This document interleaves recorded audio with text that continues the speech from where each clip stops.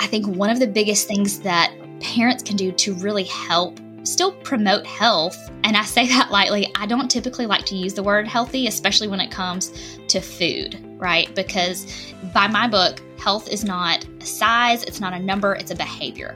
One of the big things I really like to encourage, not just my clients, but I work with a lot of adolescents. And so with their parents and families and support systems, we talk a lot about the language that we use around food and around your body and getting so much away from like, this is healthy, this is unhealthy, this is junk food, this is clean food. If I hear the term clean eating during a session, I'm like, okay, just so we get that clarity, again, if I use the term clean eating, I'm talking about something I can give to my 20-month-old where she doesn't walk away from the table and there's mess everywhere.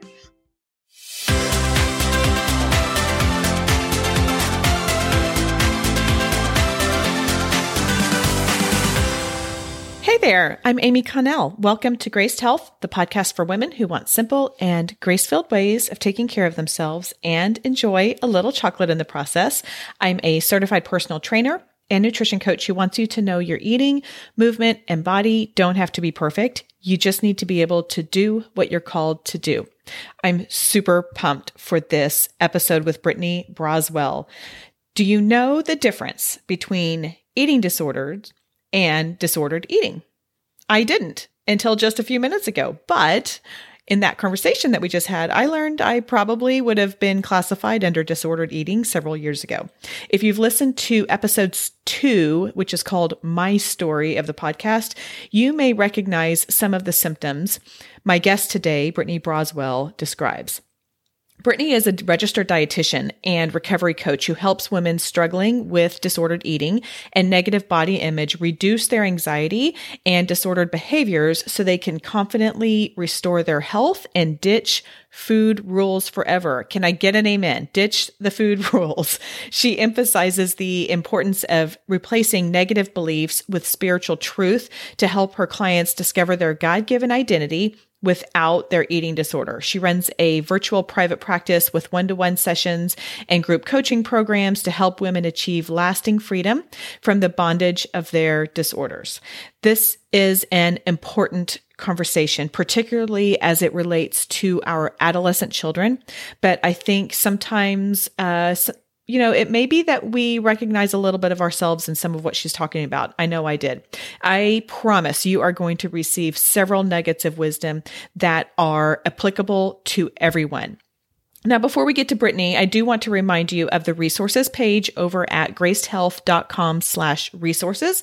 Whether you're looking for food, fitness, or faith-based support, I have you covered. You'll find a 14-day devotional, on-the-go protein-powered breakfasts, how to enjoy shame-free health by breaking 8 rules, and my latest workout offering, squat-free strong legs. Again, that's at gracedhealth.com/resources.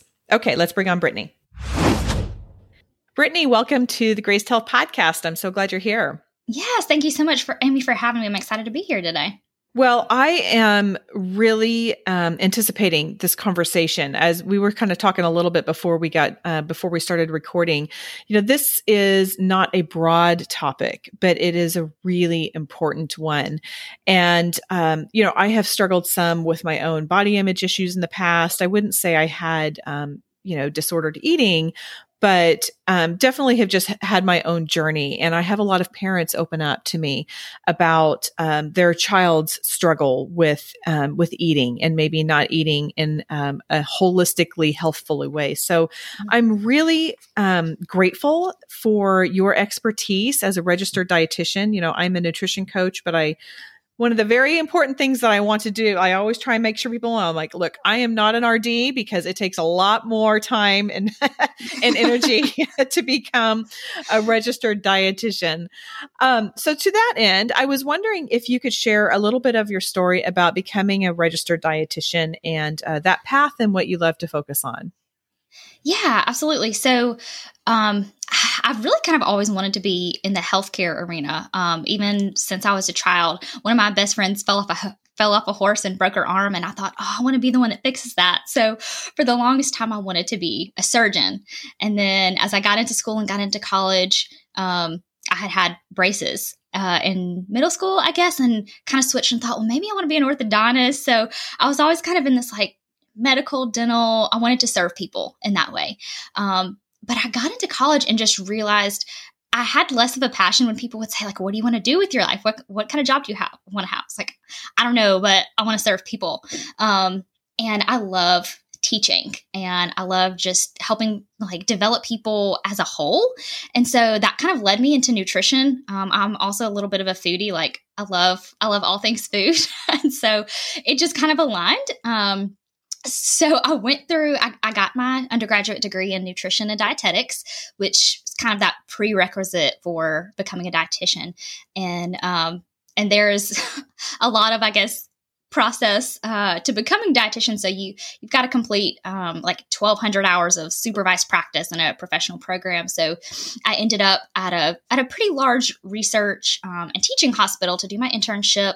Loved it, had a great time. But I ended up having more of a focus on the medical nutrition side of things, which has an amazing place, so helpful for the treatment of a lot of like chronic conditions and things like that, but less teaching, less education, less preventative, definitely less relational.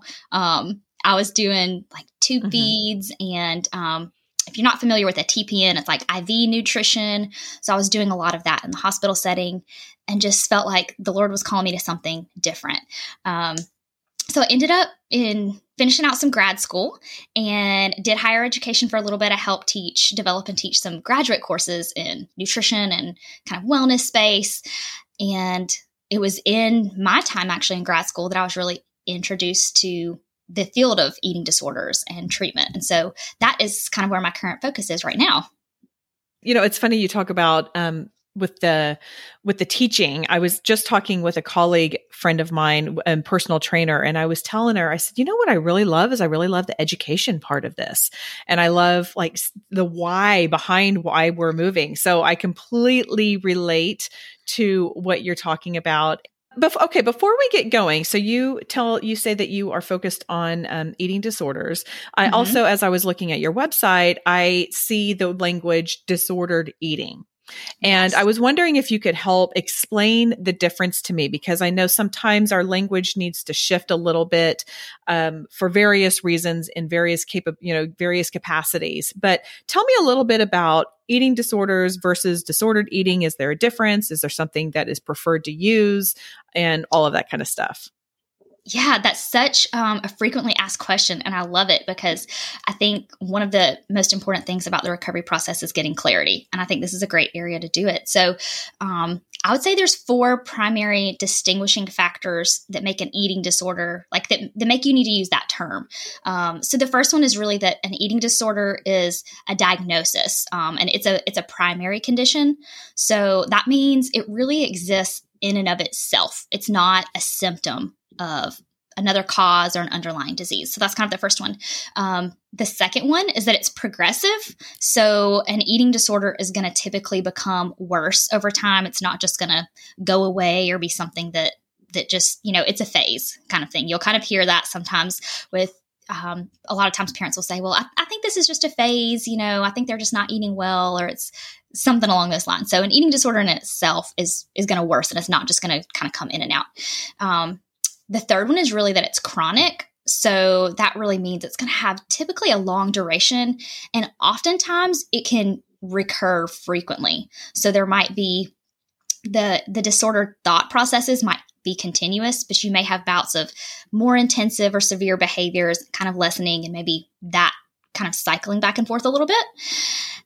And then the last one, fourth one, is that eating disorders really have a very high fatality rate. So unfortunately, eating disorders are one of the highest mortality causes when it comes to mental health and psychiatric kind of health care. There's a lot of mental health struggles, but between the different behaviors that come along with that mental health struggle, you end up having a lot of physical, emotional, mental, social changes that really kind of become more cumulative over time. So no, that's a bit of a long definition, but those are really some of the things that make us say this is an eating disorder. And as a dietitian, I do not have the ability to give somebody that diagnosis. That's usually up to a psychiatrist or psychologist, therapist can kind of do the diagnosing. And I will say, I'll kind of describe what disordered eating as well. But one of my big things that I'm super passionate about with my clients is, even if you have a diagnosed eating disorder, let's please don't label you with that, right? Let's don't, if you struggle with restrictive type tendencies and you've been given the diagnosis of anorexia or bulimia or whatever, I'm not going to treat you specifically based on your diagnosis, because millions of people might have that same diagnosis and your struggles might be unique. So that is something to kind of keep in mind. The diagnosis does tell us as a whole the type of struggle you have and maybe how severe it is, like how long it's been happening or how frequently. So that's kind of what an eating disorder is. Disordered eating is a little bit different as far as what all, I guess, would be included or what assumptions you can make. So disordered eating, that term is not a diagnosis. It's really maybe like a set of behaviors that you struggle with that's maybe doesn't depict classic eating disorder symptoms or it may not meet all the criteria. So in order to get a diagnosis of an eating disorder, there's a particular psychological manual that is used that has various criteria you have to meet. But disordered eating could still include behaviors like binge eating, laxative use, restricting of any sort, dieting, calorie counting. Maybe it's restricting certain food groups. It could include having your self-worth based on your body image or body weight. Your body image is affected according to your weight. So I know you mentioned kind of at the beginning, like this is a fairly narrow subject, but it affects so many people because, Amy, I could probably guarantee that if I went out and just polled people in the city of Birmingham and asked them some basic questions about what their beliefs are around food, I bet you 90 to 95 of them would struggle with at least one of these types of behaviors, right? Because we live in such a prominent diet culture. Yeah. It doesn't mean they have an eating disorder, right? But if you're listening to this and you've ever counted your calories, doesn't mean calorie counting in and of itself is always going to lead to an eating disorder, right? But it can very frequently lead in that direction. And oftentimes the mindset around calorie counting or dieting comes from a disordered mindset. Does that kind of make sense or kind of help with that distinguishing factor? Yeah, that totally makes sense. Yes, that does make sense. Thank you for doing that. And as I'm listening to you, I'm like, I probably would have been one of those 90 to 95 people in the disordered eating at different parts of my life. So I totally get that. Well, thank you. And I appreciate too, when you talked about not wanting to put a label on it, that's kind of what I was alluding to. Like I had a guest on in May, Heidi Pollack, and she wrote a book about a family member who passed away suddenly. And I was sending her some questions that I wanted to talk about. I said something about committed suicide. And she responded back. She said, I just want to let you know that the language now that we are really trying to use is death by suicide, because it's, not wanting to create that identity around it, which made so much sense. And I was so appreciative of her educating me about that, because the last thing I would ever want to do is add pain to the pain that they're already experiencing. So anyway, thank you for clearing that up. Yeah. Okay. So I have had, I've shared on this podcast before, and I've shared in my blog back when I was in my blogging days a lot about body image issues. And I just learned that I had some disordered eating. But I have been fairly open about this. And because of that, I think it just opens the door to some of my friends hearing my story and feeling like they can be a little bit more open with me. And I have had a lot of parents, kind of share some concerns with me that they've had about their children, and mostly daughters, but definitely not only daughters. And I'd like to kind of focus our time a little bit on that today. So talk to me a little bit about what are some red flags that might indicate disordered eating or an eating disorder in our children. Yeah, that's such a great question, because I think the first step into reducing the frequency of this and getting help is really having that increased awareness around what does this look like? Because it can look so different for so many people. But that being said, there are a lot of very commonly experienced behavioral signs and physical signs that you can watch for. So from a behavioral standpoint, whether this is children, teens, or adults, you're typically gonna see a lot of excessive criticism or comparison. Like maybe they're talking a lot about their body weight or shape, or they're saying, oh, I wish I looked like so-and-so, or so-and-so has, maybe some particular body part that they really admire or wish they had. So there's usually a lot of talk around that. There's also usually a lot of preoccupation with food or calories or weight. This is something I see, unfortunately, that's really a learned behavior, right? Like when you have a baby that is born, whether they are nursing or taking a bottle, whenever they get done, they usually turn their face, right? Like they're not thinking about how much do I need to eat, or, at what point should I stop? It's just this more intuitive nature, kind of in tune with their own signals. But when you get overly preoccupied and you feel like there's all these rules around how much should I consume, what should my weight be, that should word shows up a lot. So that's a big one. A lot of kids, this can show up. I think I see it more in teens than I do with kids, but a lot of compulsive or excessive exercise. And I'm all about movement. It has so many benefits, but it can be done in a way that's very obligatory, right? Like I've worked with kids and teenagers who are involved in sports and love it, and they move a lot, but the mindset around it is totally normal, totally healthy, and they're fueling their body for that. So if you see a lot of, hey, I ate this, now I'm going to go for a run, right? I got to run it off or work it off, or I can't have this particular item or dessert or whatever it is until, XYZ kind of movement happens. That's a big behavioral thing to watch for. Another big one, this is kind of hard to tell, I guess, for children and adolescents, and, I'll throw myself in this bucket, is mood swings or irritability. But that behaviorally is really a huge sign of like hormonal imbalance. And so when you're not fueling, your brain runs off of carbohydrate. And so when that's what it's kind of geared naturally to do. When you don't have that, you have a lot of different chemicals in your brain that kind of get out of balance, and it's really easy to make you irritable and for your mood to kind of go all over the place. So I think that's a good one to kind of watch for in conjunction with some other things. Okay. So you talked about behavioral, and then you said that there's also some physical. Yeah, for sure. So physically, a lot of fatigue. And I think that's one that gets dismissed and pushed over a lot because we just think, oh, we're all busy or there's so much going on. But chronic fatigue really is a sign of undernourishment. And it could be whether it's a binge purge type of behavior. You could have somebody who is eating enough, but they might not be keeping it, right? They could be purging via vomiting. They could be doing the excessive exercise. They could be using other things to compensate. So chronic fatigue is a big one.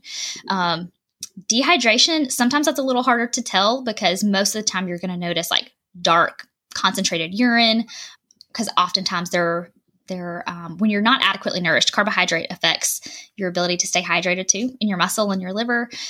So if somebody is underfueled, they're very likely dehydrated in that same process. There's a few things you'd be able to tell like at a physician's office, right? Like if you, like bradycardia is the term we use for like reduced heart rate. So if you've got a low heart rate, if you notice like your pulse has kind of died down a little bit, lack of concentration is a big physical sign too. So if you're having a conversation and you're noticing your child or teen maybe seems to have it takes them a little longer to get their thought together.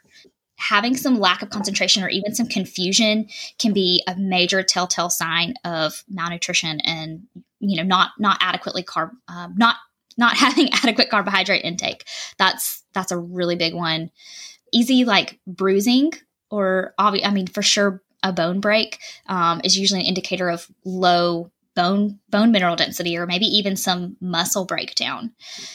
Those are probably ones physically that might be easiest, for a parent to see or that you might notice at like a basic checkup. I think another one from a physical standpoint that might be easy to see is like if you do get a bruise or a cut and it takes a really long time to heal, that's another huge indicator, usually of like a zinc deficiency, but also protein and total energy intake. So, if your child gets a cut or a scrape and it's just not healing, that's usually a sign of undernutrition as well. Okay. Those are really interesting. I had not heard all of those. So thank you for that. Okay. So if a parent is listening and they're like, this might be something I am a little concerned about. How, because again, we're talking about teens. And so like you talked about, the hormones are a little off. They get defensive. I mean, I think even the best, the most mild mannered can not react in the way that we would want them to. How can we initiate a conversation and communicate concern if we're seeing some of these red flags? I would say first and foremost, especially with children and teens, the conversation needs to be for sure something that is intended in that moment, right? You don't ever want to ambush somebody and just like notice something they're doing in the moment and call it out immediately, and just say like, let's stop and talk about this. Why aren't you eating? They can get very defensive very quickly and feel attacked. And if somebody is feeling attacked, they're much less likely to be honest about their struggle. So I would say, rather than kind of just popping it on them in the moment, setting aside a time to meet, for sure, somewhere that's not public. And you want to pick somewhere where your child or teen feels comfortable or feels safe. You want to create an environment where they're going to be more likely and willing to open up to you. So I think that would be the first thing. And then you don't want to just say like, hey, what's wrong with you? Like you want to be really specific. So if you're starting to notice, maybe some of those red flag behaviors or physical signs, indicate some of those specific observations that led you to your concern so that you kind of have a reason to say, hey, I'm noticing, you're going to the bathroom a lot right after we eat. And, behaviorally, that's another sign to watch for potential purging. So, hey, I'm noticing, pretty consistently the last several nights or the last week or two, you kind of rush from the table and, go to the restroom or go on a walk. And that's given me a little bit of concern. Can you tell me what that's about? So asking some questions, but giving some specific observation. And then for sure, I think one of the biggest ones is using I statements, not you statements. So that is something that keeps them from getting on the defense. So it might be like, hey, I've noticed that, you've been really tired lately, or I've noticed this behavior and I'm concerned about you, not what are you doing? Why is this, your way of communicating, or a lot of you language can feel very attacking and they'll get defensive usually pretty quickly. So coming back to the I've seen this, or this is making me feel this way, I'm nervous about this, is usually a much more caring and compassionate way to get some honest truth. That sounds very similar to dealing with relationships as well. Oh, for sure. 100%. I feel, with just relationships in general. Yes. Okay. So from the registered dietitian perspective, and this is a little bit of a complicated question, but I think you'll follow along with me. A lot of my community are women my age. I'm 46 years old, so, there are a lot of them are like 35 to 55. And a lot of us have grown up with these rules, which I'm breaking in my new book, but that's a side note. Actually, one of the chapter titles I had to laugh is I have to work off dessert. And so that's a rule to break. So, but, yes. We've grown up with these rules. And so we feel like, okay, well, I have to do this. And there are a million different ways of eating, approaching the foods that we eat. Are we counting our macros? Are we counting our calories? All in the name of trying to do the right thing and trying to treat our body well. Now, that being said, we can definitely take it a little too far sometimes. We can kind of be in the wrong headspace. The action is not necessarily the problem. Sometimes it's the intent and the heart behind it. But I'm wondering, from a nutritional perspective like that, our children see so much of what we do. And I want to be very, very sensitive and gentle with this as I go into it, because I want to be very clear to the people listening. I would never place, the only word I'm coming up with is blame on a parent for a child. But as people who are aware of what we're eating, as we are trying to fill our bodies, that word came out wrong, with healthy foods, that was bodies and foods. All good. It's all good. Yeah. But as we're trying to do that, how do we not cross that line and model something to our children where the action might be fine, but the mindset might not be? That's a really complicated question. And I hope that makes sense to you. Yes. Yeah. So I love that question.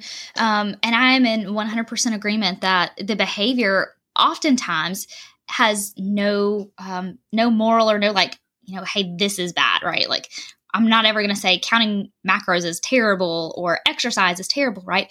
But it can be used in a very disordered way based on the mindset, the intent, and really kind of the identity behind it. So I think one of the biggest things that parents can do to really help still promote health, and I say that lightly, I don't typically like to use the word healthy, especially when it comes to food, right? Because by my book, health is not a size, it's not a number, it's a behavior.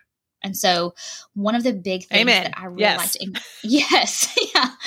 one of the big things I really like to encourage, not just my clients, but I work with a lot of adolescents. And so with their parents and families and support systems, we talk a lot about the language that we use around food and around your body, and getting so much away from like, this is healthy, this is unhealthy, this is junk food, this is, clean food.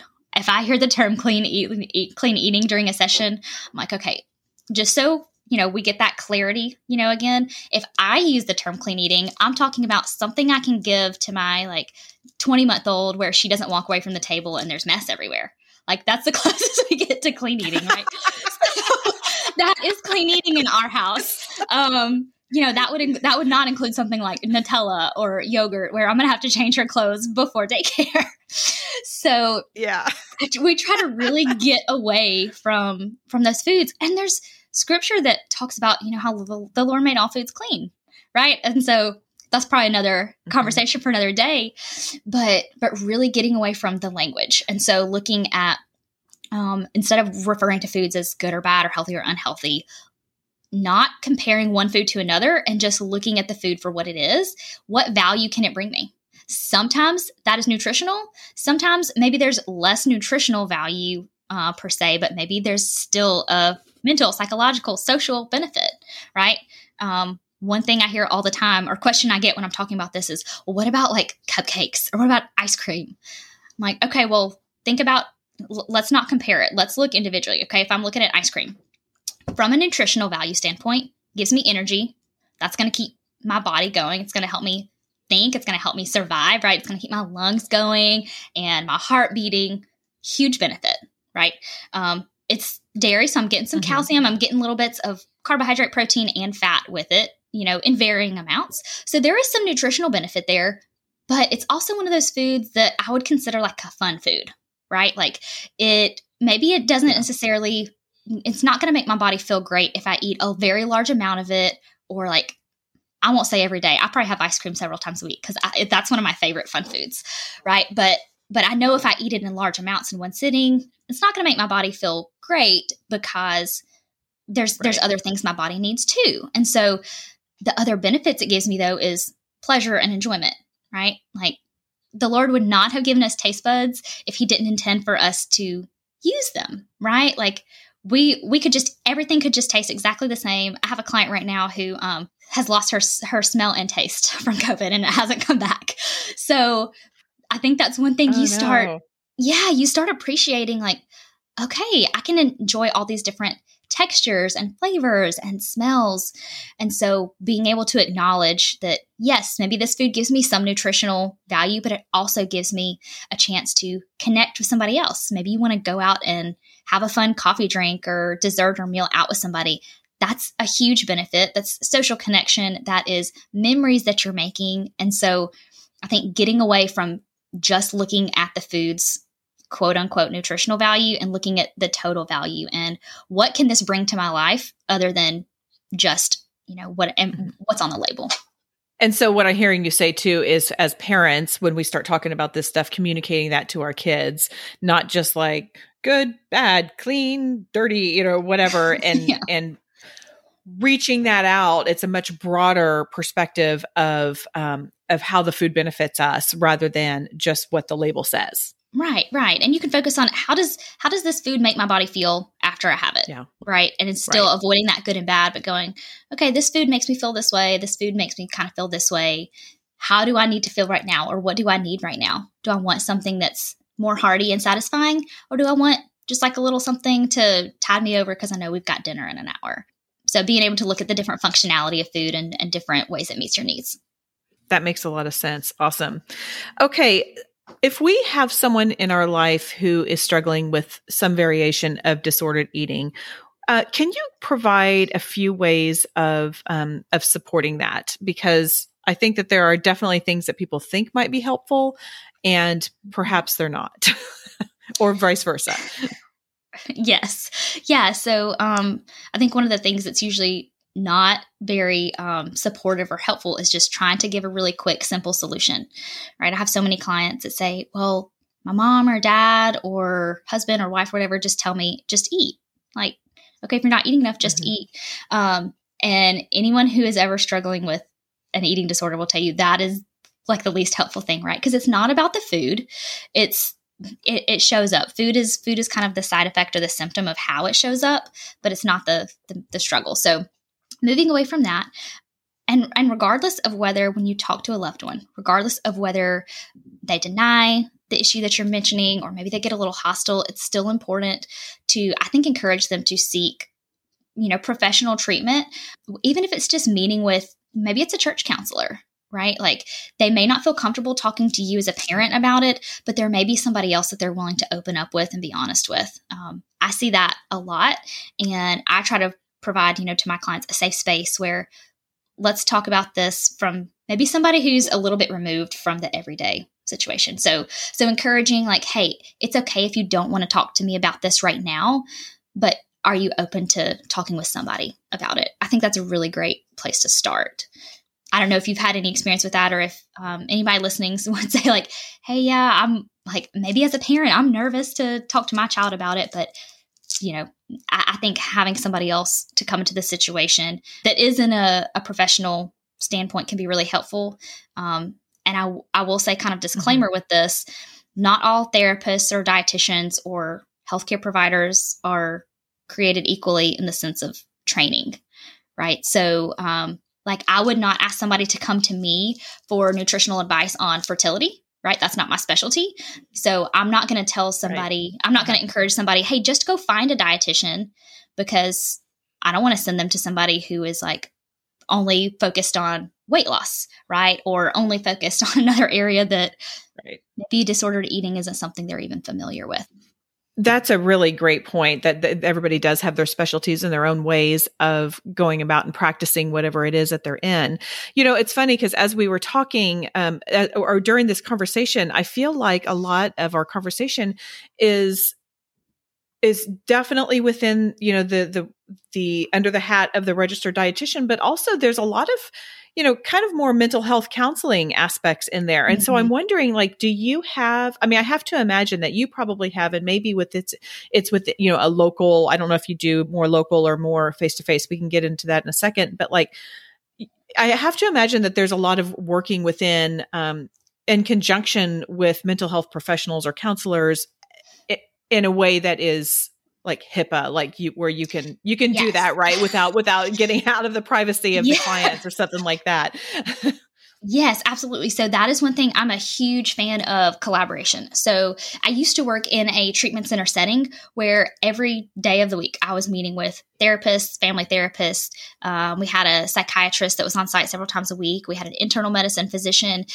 We had other types of counselors and specialists. And so I know my scope and I know my boundaries as a dietitian and nutrition recovery coach, but I'm always open to listening to my clients, but I know where the line comes when it comes to like, I'm not just going to give random advice or my 2 cents on something. If a client asks my opinion, kind of in the moment, I have to decide, is this appropriate or not?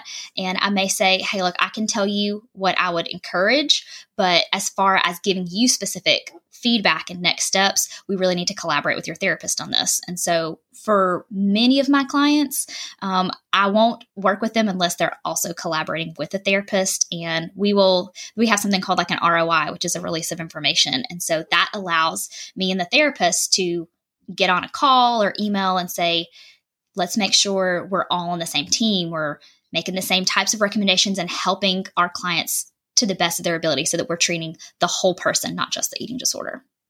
That seems just so wise and so holistic, which I think is missing, unfortunately, sometimes from our relationships with some of our medical providers, because it's like, nope, you came in here for this issue and I'm not going to pay attention to anything else. So I love to hear that there is that collaboration at least available. I mean, I have to imagine there are some who still kind of are a little bit more siloed, but that seems like that would be more beneficial to the healing process, particularly with people who are struggling with disordered eating.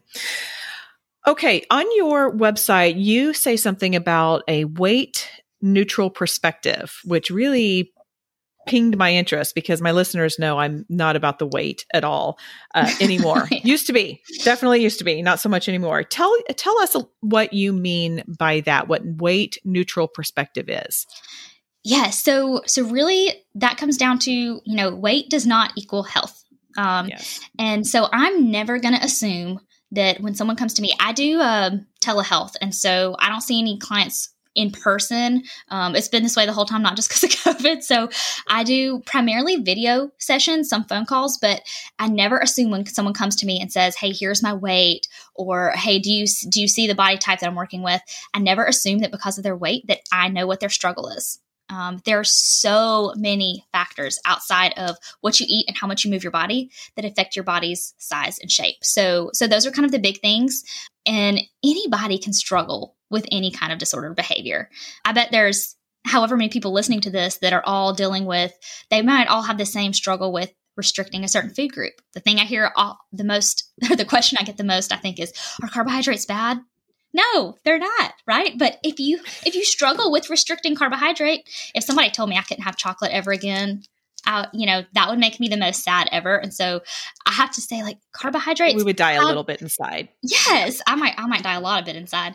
So, like, educating on those things is so important, right? And so anybody can struggle with that behavior, regardless of body size. And so, kind of what that ends up looking like is equal treatment, regardless of body size or shape. There's not going to be any assumptions. I have no right to judge. I'm not a judge or jury. I'm going to ask you and anticipate. I'll always have to, I say this with a little caveat. I'm like, I'm going to assume you're being honest, but I'm also going to, I'm going to take your side, not the eating disorder side. So if you tell me something that sounds like maybe you're not being totally honest, how much is the eating disorder influencing that comment or question? So really it comes back to equal treatment. I feel like you need to repeat that. That was really good. I feel like that bears repeating. I'm going to take your side and not the eating disorder side. Yes, that's powerful. That is something I have to really reiterate to a lot of my adolescent clients, especially because I'll get a different story from them than I do from mom and dad. Mom and dad will say, hey, I'm seeing these behaviors. I'm noticing this. They're acting this way. They're being real sneaky. And they're like, no, I'm not. I'm not doing that. And these conversations are happening at separate times until we get on, like a group call. And which I always like for most of my adolescents, I like we meet for several weeks or months at a time. And so I'll say, okay, kind of the condition with this is that mom and dad or one or the other, are going to be a part of this conversation. And so one of the things I have to let especially my adolescent clients know, and this isn't strictly for adolescents, but I see it most, I think, is if you tell me something that maybe is different than what mom and dad's telling me, or that, my gut, that the Lord is kind of placing on my heart saying, there's a little something's not right. I'm never going to take the eating disorder side. I'm always going to question that, but I'm always for you. Like, I want your recovery. I'm on your side the whole way, but I'm not going to trust the eating disorder. That's great. Okay, as we near the end of our conversation, is there anything out there that you just wish that all parents of adolescents knew with regard to, I won't use the word healthy eating, but eating in a healthful way that is not disordered, so we can kind of keep it in that bucket. But is there anything that we haven't covered that you're like, man, I just wish everybody knew this? I would say, just to like the shortest sentence I could probably sum it up in, is that all foods fit.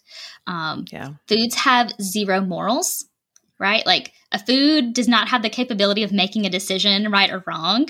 And just because you choose to eat something or not eat something, it doesn't make you doing something right or wrong, or it doesn't make you a better or worse person because you feel like you're eating better or more healthy. So I think that, again, comes back to the language around food, how we refer to it, and how we talk about our bodies when we eat food, to know that every food can be part of a healthful lifestyle. They all have a purpose. And yes, there are some foods maybe that are more nutritionally dense than others, but it doesn't mean that those are the only foods we're allowed to include or that we should include. You are a girl after my own heart. I love it. I totally agree with all of that. Yes. Okay, a couple more questions. Totally different questions. Number one, this is one that I ask of all my guests. I am fascinated by tattoos. I have found that people, oftentimes when they decide to put something permanently on the body, they have thought a lot about it and have a great story behind it. So I was wondering, if you have a tattoo, if you would be willing to share it with us. And if you don't, if you had to get one, what would it be and where would it go? Oh, okay. So I don't have any tattoos, and I'll tell you why. It's because I had a really terrible experience. I went with one of my best friends in high school to get one, and she like nearly broke my hand squeezing it, going, "Oh my gosh, it was so awful." So I was like, I'm never doing that. I'm terrified of needles.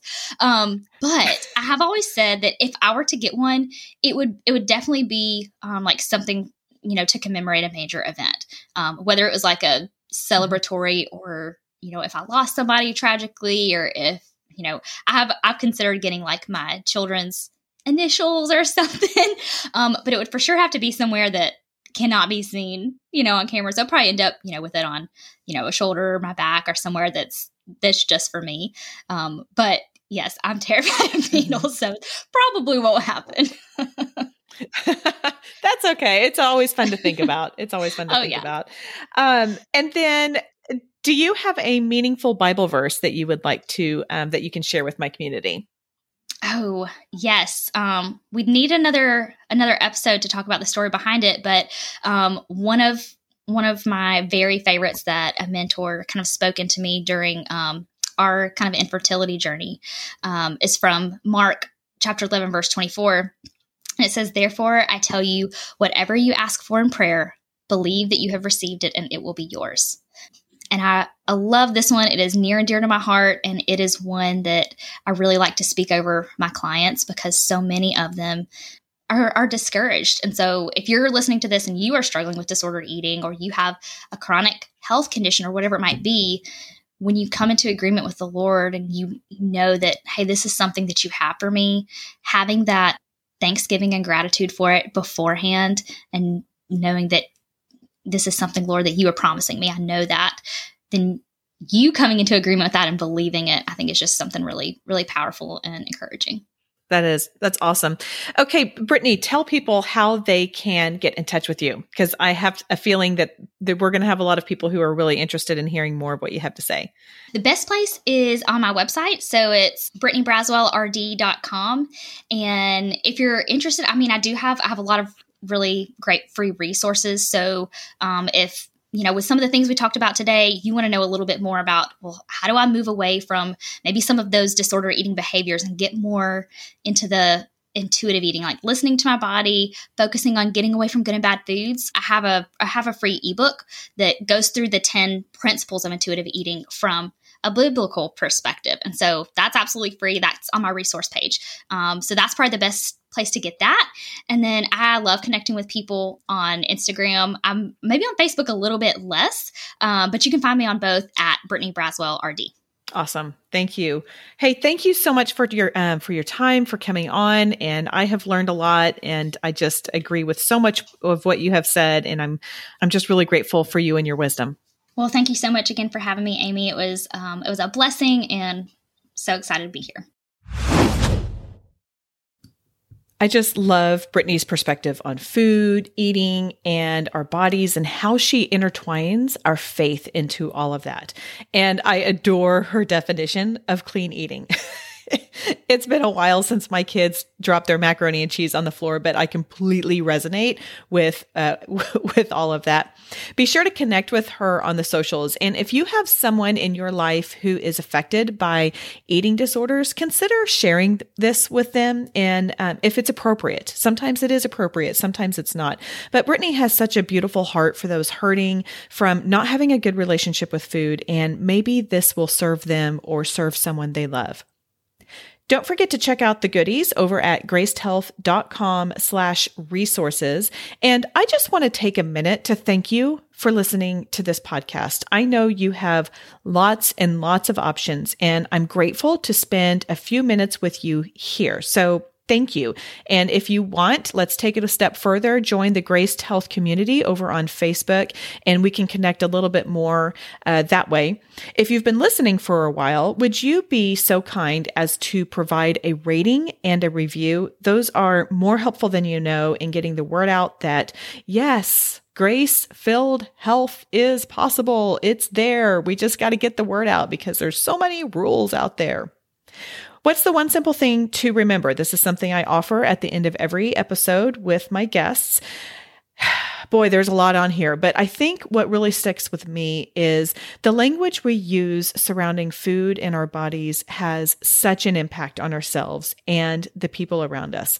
Let's do our best to demonstrate positive relationships with food and our bodies and do our part to stop the madness. And if you agree, if you have not yet listened to episode 5 in this season, go back and listen to that, because I've provided, I do a lot of planning over the summer and particular times of the year. And I had already scheduled a solo episode on impactful words we don't want to say around our people. And then Brittany comes on and she's talking about this. And this is such an important message. So if this resonates with you, if you haven't yet listened to episode 5 in this season, go back and listen to it. Okay, that is all for today. Go out there and have a graced day.